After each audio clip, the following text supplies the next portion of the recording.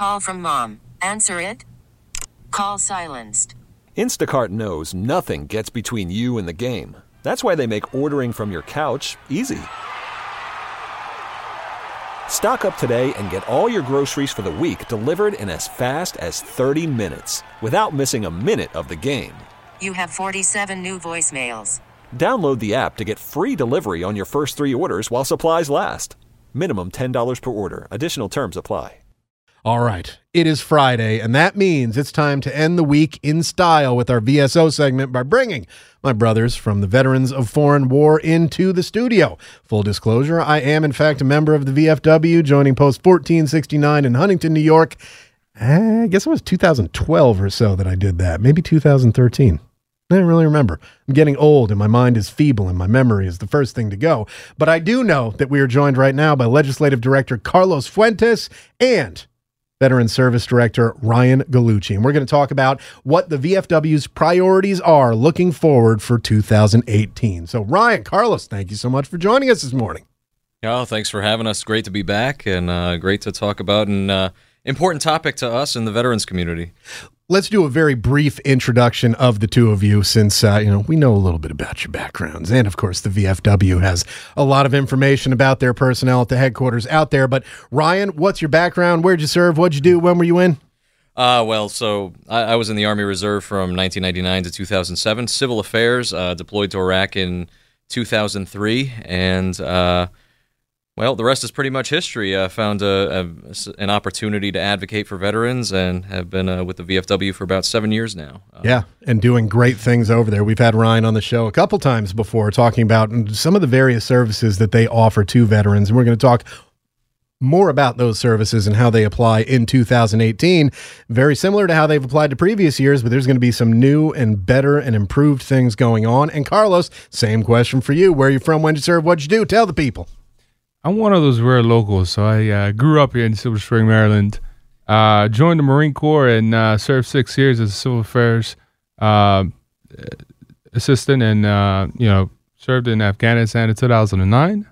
When I got back, I saw the benefits of the GI Bill and had a couple buddies who were on veterans advocacy. So I decided to, it's a good career path, and found the VFW and learn a lot about what they do and join. So now I'm very proud to be the legislative director for the VFW.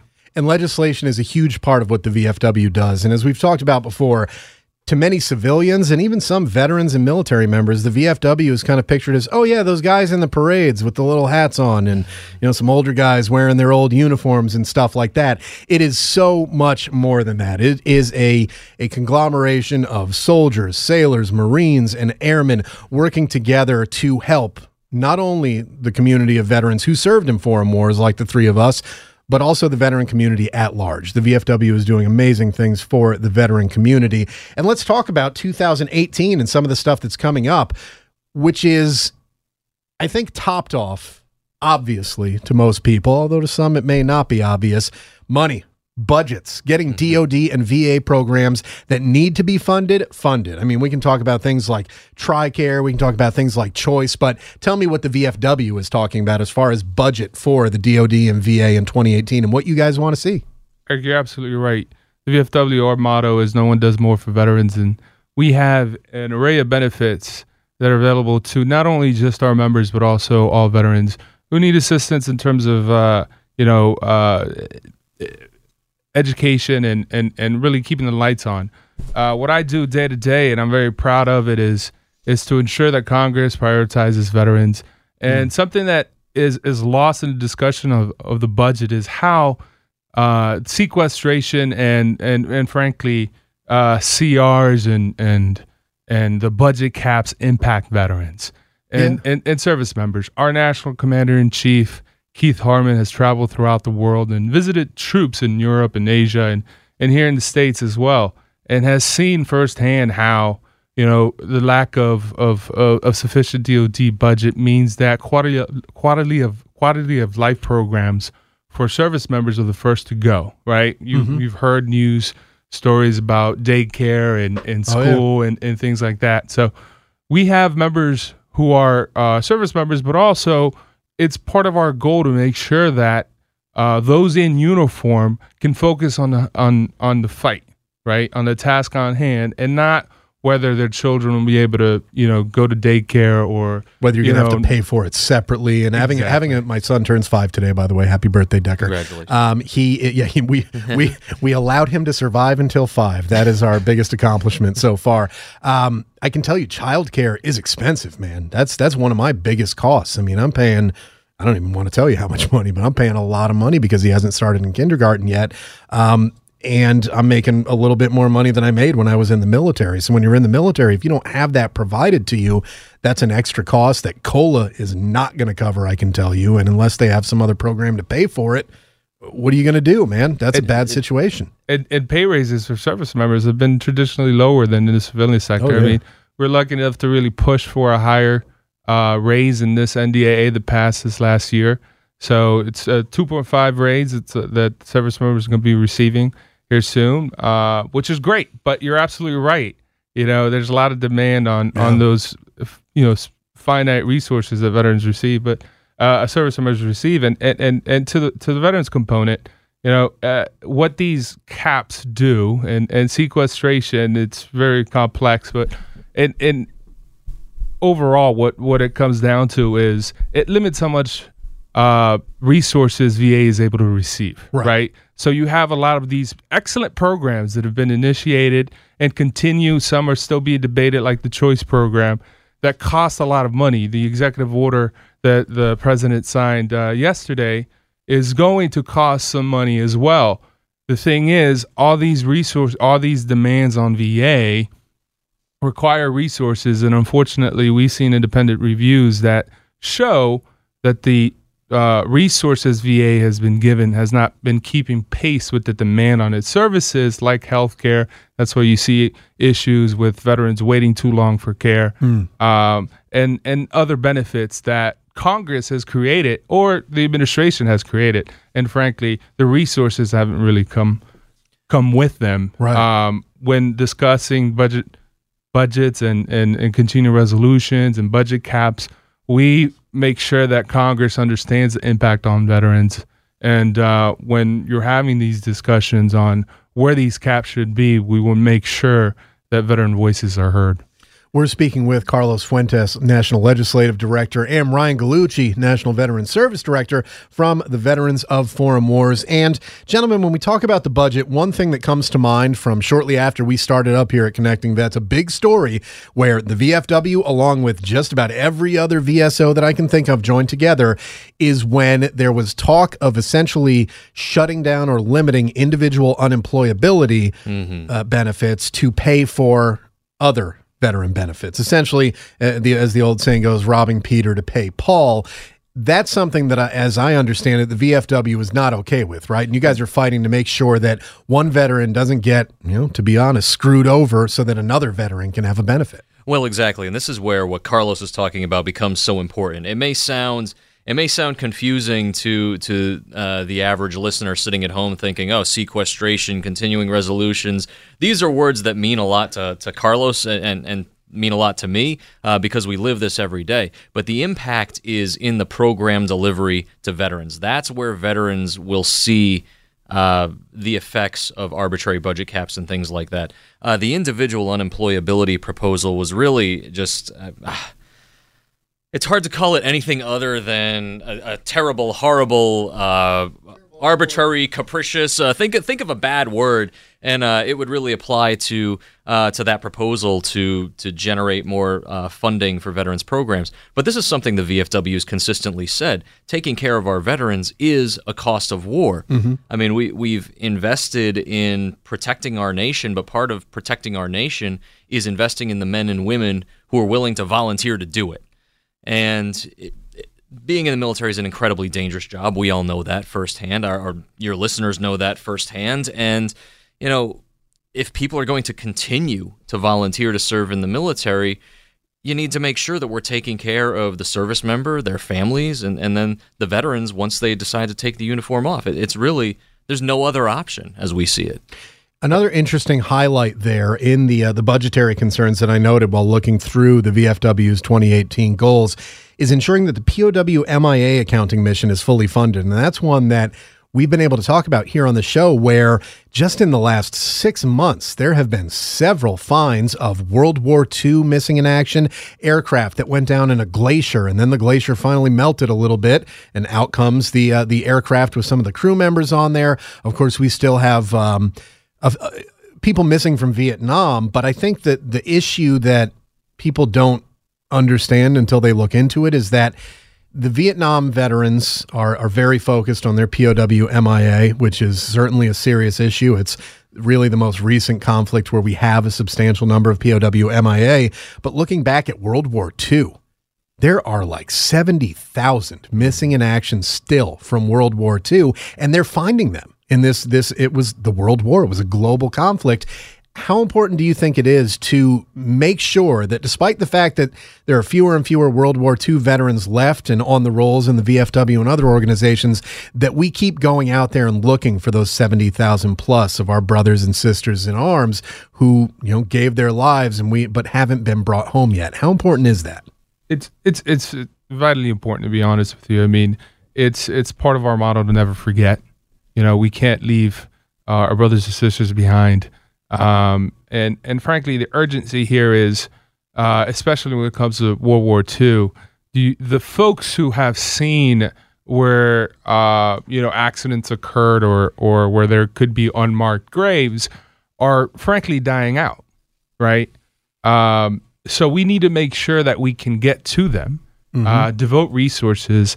We have visited dig sites throughout the world, and I'll be absolutely honest with you. It's very it's great to see how dedicated these folks are to finding missions, to finding our MIA brothers and sisters, and some of them even have like pictures on the walls to say that's the mission, that's who we're going to return him to his family. And it's great to see him. It certainly has a huge impact on the families when they return home. Right. And the interesting thing we've learned over the years of engaging on this topic is that today's service members, it resonates with them as well, because it shows that, look, if I sacrifice for my country's not going to forget about me, no matter what happens to me. Had the opportunity to visit DPAA out in Pearl Harbor a couple of years ago, and talk to some of the folks responsible for identifying these veterans.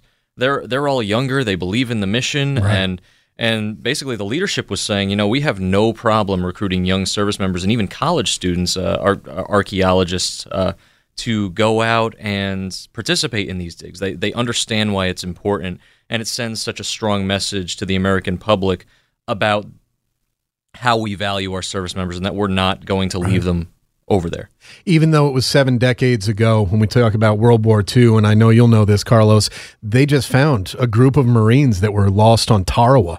I mean, this is amazing that we're still finding this stuff, but it is, and we've talked to DPAA about this on the show, it's a race against time, particularly in those tropical areas where, a human remains, as we've seen, can last for thousands of years in the right conditions. In the wrong conditions, they can be gone in the blink of an eye when you talk about when you take time into account and what it really is. 70 years, it's not that long, but the remains that were found were already severely decomposed. And of course, we're talking with Carlos Fuentes and Ryan Gallucci, National Legislative Director and National Veteran Services Director of the VFW, respectively. Moving on to our next subject here, workforce development and accountability. That's about essentially the VA in particular, hiring the right people and hiring the people that they need. There are a lot of vacancies at the VA right now that haven't been filled. What does the VFW think should be done about that? So that's something that we can continue to keep in mind as bills are being discussed on improving the VA healthcare system. One of our top priorities, of course, is to increase access, to improve access, and that can only be done through multiple ways. One, and importantly, what we continue to hear from our members is you need to hire more providers. You need to build more facilities. You need to have folks more available And that can only be done when you hire the right people, and you're not going to hire the right people if you have them wait 6 months for an entry-level job, right? But that said, in the back end, you also have to hold them accountable. We are not going to accept folks endangering the lives of veterans. And this past year, one of a great victory was Accountability and Whistleblower Protection Act, which essentially gave Secretary of Veterans Affairs expedited authority to hold employees accountable. And we're going to keep an eye out on that bill and implementation to make sure that it's being done correctly, and that these folks who continue to endanger the lives of veterans are fired, are removed from those positions and aren't allowed to continue to do that. So, and we've had some interesting cases like here in D.C. at the D.C. VA Medical Center, where the gentleman in charge there was let go and then brought back on in between the time that the Whistleblower Accountability Act came in, and then was let go a second time, this time for good. And it kind of showed that while he was able to essentially use, I believe it was the union that got him back in there under this new Whistleblower Protection and Accountability Act, he was gone. And of course, getting rid of the dead weight, that's one way that the VA is going to improve. Of course, hiring the right people to replace the dead weight, but that's only a part of the improvements that we need to see to healthcare, isn't it? There's a lot that needs to be done with the VA. Well, exactly. And make no mistakes, there are significant challenges that VA faces, and just because the demand on their resources is so high. But what we hear from our members consistently, now we've done 6 surveys of more than 30,000 VFW members and other veterans since I want to say 2014, and what we hear consistently is that they believe in VA. When we ask the pointed question, would you recommend VA to your fellow veterans, 85% have consistently told us yes. They believe in the system, and that's why we advocate for a healthy, vibrant, responsible VA healthcare system that can lean on community partners when they should. We're not afraid of community care access. I mean, there are some misconceptions out there that just privatize VA, let veterans choose their own doctor. One of the things, though, is has anyone asked the private sector whether they can handle that? Yeah. Unequivocally, the answer is no. And they it's can a lot handle of people some. with a lot of issues. Absolutely. But we need to leverage every resource that we have available to us, which is why we've consistently said we need a clear community care program that veterans understand and the VA understands. I mean, right now they don't understand their own authorities. But beyond that, we need to invest in VA infrastructure, because veterans have already told us, look, it's a benefit I've earned. And when we're talking about certain things like Gulf War syndrome, Agent Orange exposure, combat-related post-traumatic stress disorder, right, VA is uniquely poised to handle that. And so that's something that we can't sacrifice. But we need to make sure veterans have access to the care that they've earned when they need it and where they need to receive it. Carlos, one of the interesting things when talking about healthcare, I think, is interesting because it addresses change that has happened in the VFW and other VSOs, but particularly the VFW over the years, wherein it used to be an almost entirely male organization, because that's who was going off to war. That's who was going off to not only be on the front lines, but be the pogues, be the support people over there. It was all men.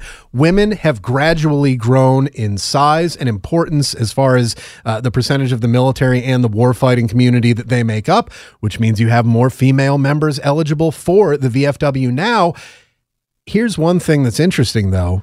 The VA has, according to many people, been a little bit behind on adjusting to the number of female veterans that we have, particularly those who have deployed into war zones. What does the VFW think needs to be done to address those concerns that our female veterans have? You're absolutely right, Eric. And frankly, the VFW is a grassroots organization, and we're driven by what our members want us to advocate for and frankly do, right?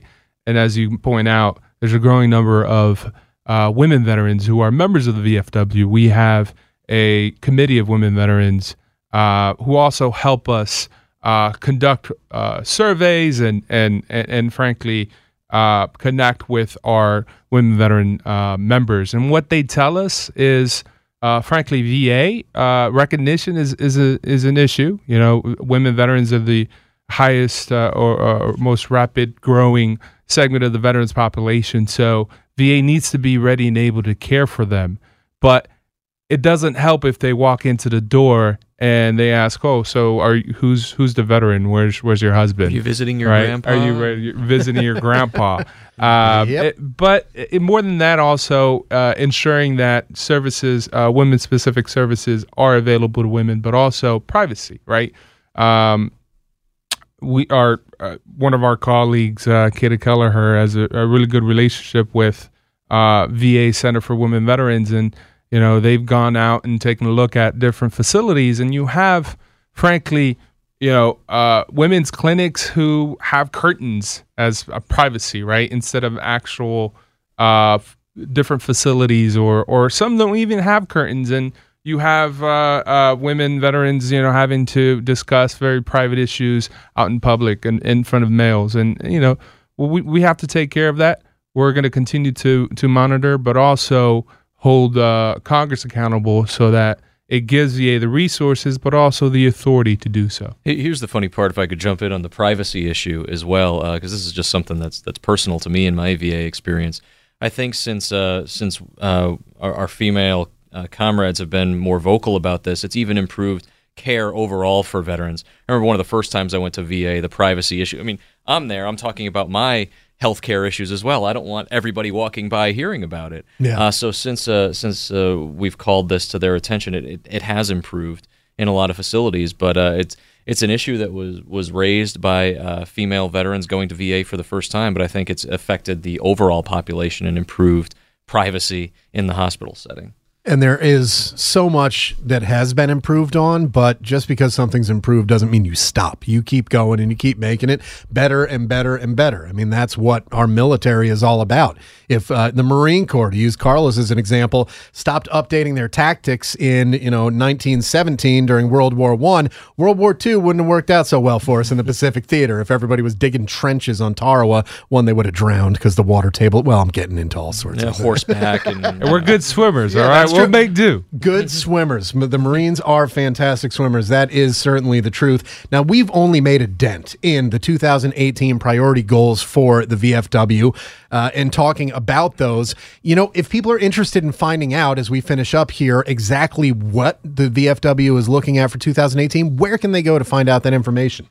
I urge anyone and your listeners who are interested in finding out what we're doing on the Hill and advocating for veterans to subscribe to our Action Corps, which is a grassroots network of right now 300,000 veterans and supporters, where we inform our members on what is going on the Hill, any new benefits, new initiatives, new programs, and changes to them. You can do so by going to vfw.org/actioncorps. And to learn more about our advocacy efforts, you can go to vfw.org. Also go to vfw.org/advocacy, and you'll see all of our priorities and some of the victories that we've had in our over century of existence. We've been speaking with Marine Corps veteran Carlos Fuentes, Legislative Director for the VFW, and Army veteran Ryan Gallucci, National Veteran Services Director for the VFW. T-Mobile has invested billions to light up America's largest 5G network, from big cities to small towns, including right here in yours. And great coverage is just the beginning. Right now, families and small businesses can save up to 20% versus AT&T and Verizon when they switch. Visit your local T-Mobile store today.